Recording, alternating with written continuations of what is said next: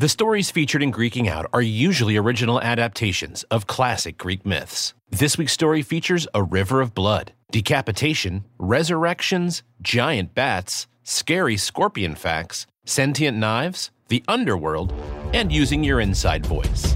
Greeking Out, the greatest stories in history were told in Greek mythology. Greeking Out, gods and heroes, amazing feats. Listen and you'll see it's Greeking Out. We are on the move today and traveling to the ancient Maya homeland, which is modern-day Belize, Guatemala, and parts of El Salvador, Honduras, and Mexico, where the Maya civilization once thrived. People lived in this area since way back, but artifacts from the Maya civilization started showing up around 1200 BCE, and the last independent Maya city fell to Spanish soldiers in 1697 CE. So that's almost 3,000 years. It spans from the New Kingdom in ancient Egypt all the way until just after the Salem witch trials in the Massachusetts Bay Colony. And of course, the Maya people still live in the Yucatan to this day. In fact, there are 32 different Maya languages still spoken. The ancient Maya had a system of writing, and they did write things down, though most of what they wrote in books has been destroyed or lost. Luckily, we still have a lot of their writing in the form of stone carvings, painted pottery, and other artifacts. So the story we're telling you today is from the Popol Vuh, which you can think of as the Maya version of the Odyssey. It tells the story of the hero twins and the adventures they have. So, let's get to it. The hero twins, Hunahpu and Xbalanque. Now, this is a long story, so we're going to fast forward to the part where the twins are teenagers. You see, they don't know their father, who was the corn god, but they know that their father and uncle were killed by the lords of the underworld. And they know that, for some strange reason, their mother forbids them from playing ball. Now, this probably isn't the ball game you're thinking of, not soccer or football or baseball. In this game, there are teams of 2 or more, and you most likely had to hit the ball with your torso, so not your hands and not your feet. The game was probably similar to volleyball or tennis, except played with solid rubber balls that could weigh up to 15 pounds. We don't know exactly what version of the game Hunahpu and Xbalanque were playing because this was a popular game throughout much of Mesoamerica, and there were many different versions. What we do know is that they were playing it loud. Like, really loud. Loud enough to annoy the gods of the underworld. The Maya underworld was called Xibalba, or the Place of Fright. It could be accessed by cenotes, which are special caves only found in this area. And the lords of Xibalba were so annoyed that they started hatching a plan. You see, this wasn't the first time this had happened. In fact, the twins' father, the corn god Hunahpu, and their uncle had also been noisy ball players, and the lords of Xibalba had conspired to kill them. Starting to make sense why their mother forbid them to play the game, right? The lords of Xibalba knew exactly what to do here. They had a strategy that had been effective before. They simply sent a lovely message to the twins to invite them down to the underworld for a friendly game of ball. Well, the twins were definitely suspicious. I mean, the lords of Xibalba were not known for being kind to people on the surface world. Obviously, this was some sort of trap. But was it wise to refuse an invitation from a god? From all the evidence we've collected so far on this podcast, we can conclude that it would not be wise to refuse a god. Exactly. So down they went, down through a cenote into the world of Xibalba. Now, it's clear that the ancient Maya thought of the underworld as a real place because the area they lived in was filled with caves and underground rivers that they used for offerings and burials. You can imagine the great big stalagmites and stalactites, big pointy rock formations and caves looking like the huge jaw of some gigantic creature. And like the Greek underworlds, one does not simply walk into Xibalba. The going is treacherous and there are all sorts of obstacles in place. First, the twins came upon a river of scorpions. You heard that right. A river of scorpions. Now, I don't know if they were all stacked on top of each other or if they were just a mass of creepy crawlies and ways, to be honest. I don't even want to think too hard about a river of scorpions. Scorpions are not good swimmers, but can survive up to 48 hours in water, breathing through their exoskeleton. Great. That's so great. I'm so glad they can do that. It really fills my life with adventure. Researchers have frozen a scorpion overnight and put it in the sun the next morning, only to watch them thaw out and walk away. Yikes. Well, somehow, Hunahpu and Xbalanque got over this river only to be confronted with another river, a river of blood. I have no idea where the blood came from. It's just an unexplained river of blood. Then there's a river of pus, which is much more gross than a river of blood, but less scary than a river of scorpions. And finally, they came to a crossroads. Now, many souls have been lost to the crossroads, but the twins had a plan. They had already enlisted a fearsome creature to help them. In fact, this creature is the #1 killer of people across the globe today. It was a mosquito. Yeah, okay, thanks for stealing my thunder there. Yes, it was a mosquito, a terrifying creature that kills up to 1 million people every year.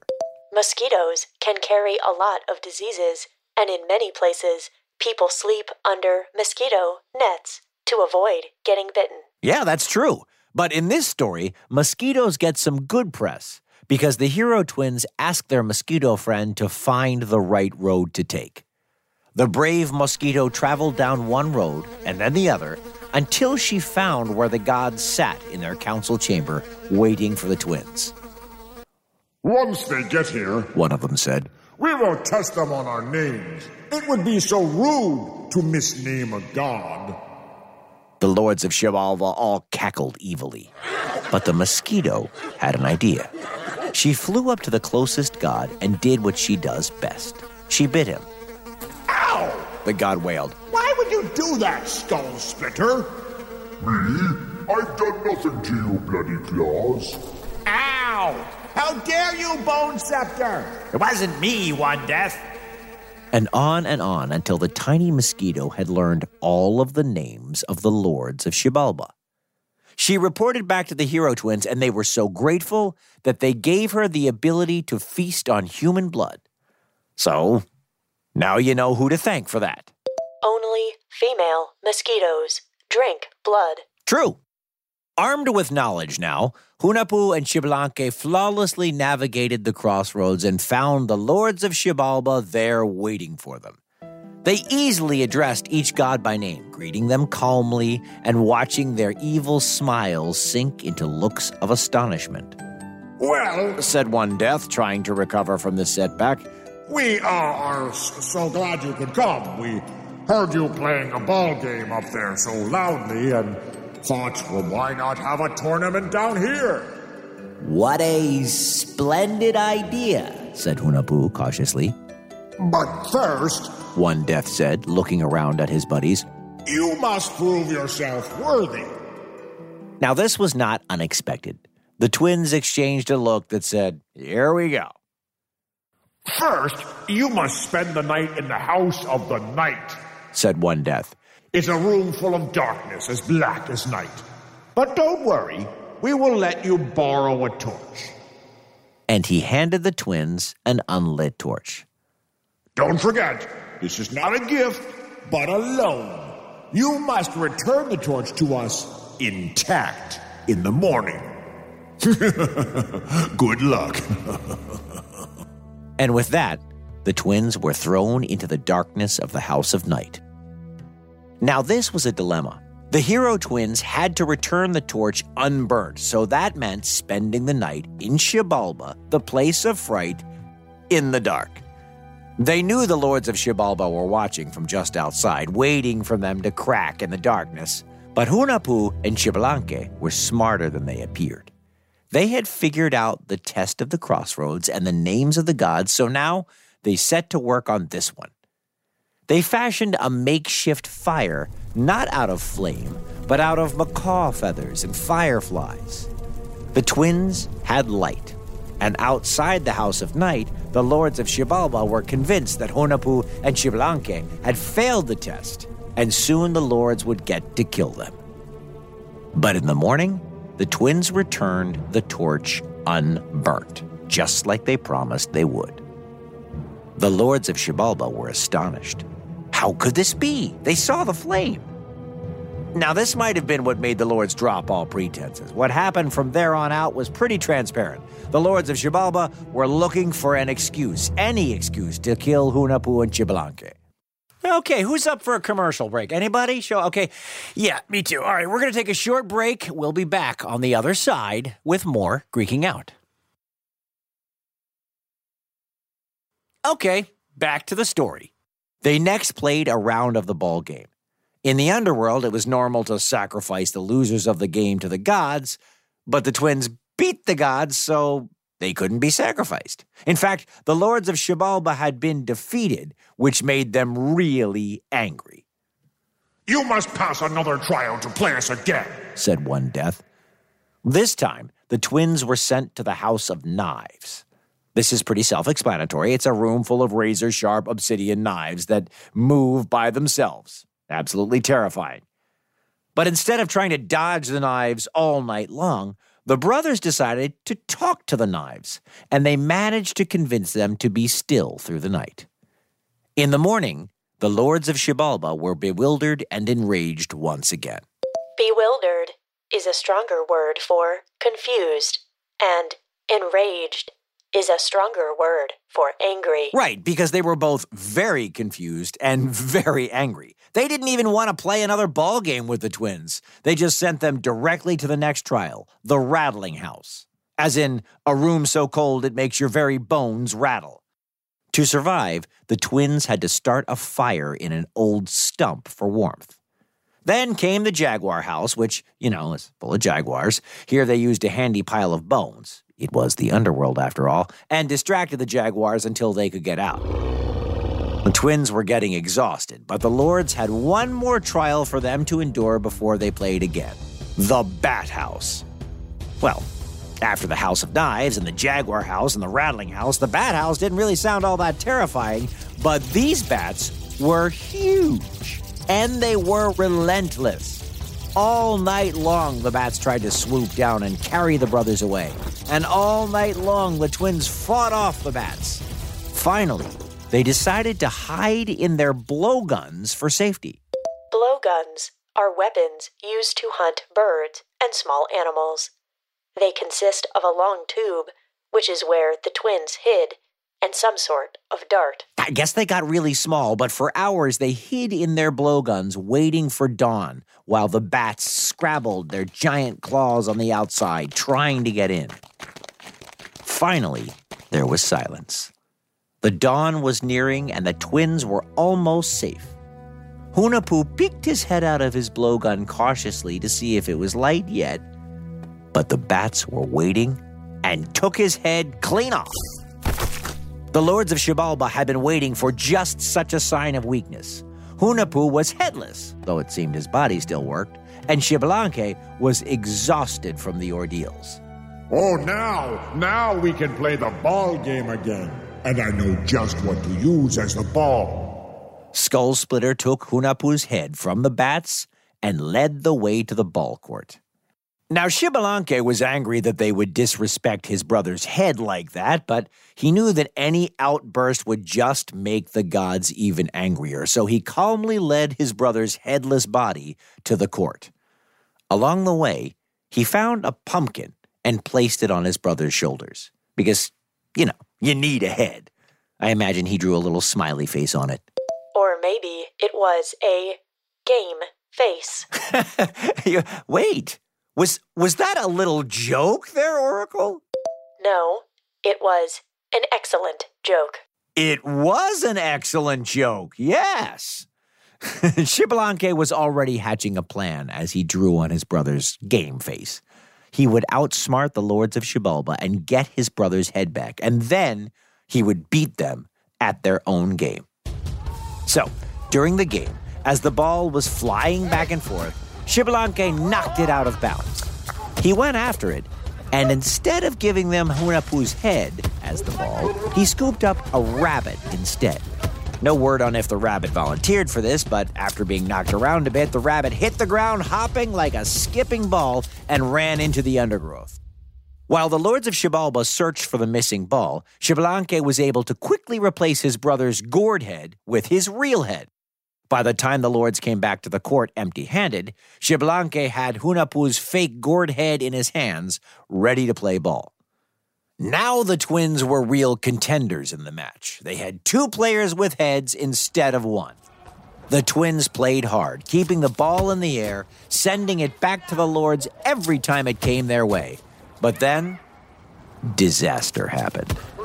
One of the Lords of Xibalba hit the ball so hard it split, raining pumpkin seeds down onto the court. Obviously, the ball swap had been discovered. Now, at this point, the Lords of Xibalba dropped all pretense. They would kill the brothers once and for all and be done with playing these games. Cheating was enough of a reason. I would like to point out that the Lords of Xibalba also cheated. Yeah, but they're gods and they can do what they want. So they threw the 2 brothers into the fire and they burned up into ashes and washed away in the river. This story is not ending on a happy note. Oh, but the story isn't over. You see, the twins' father was the corn god. Did I mention that? I think I did. And the corn god is also the god of resurrection.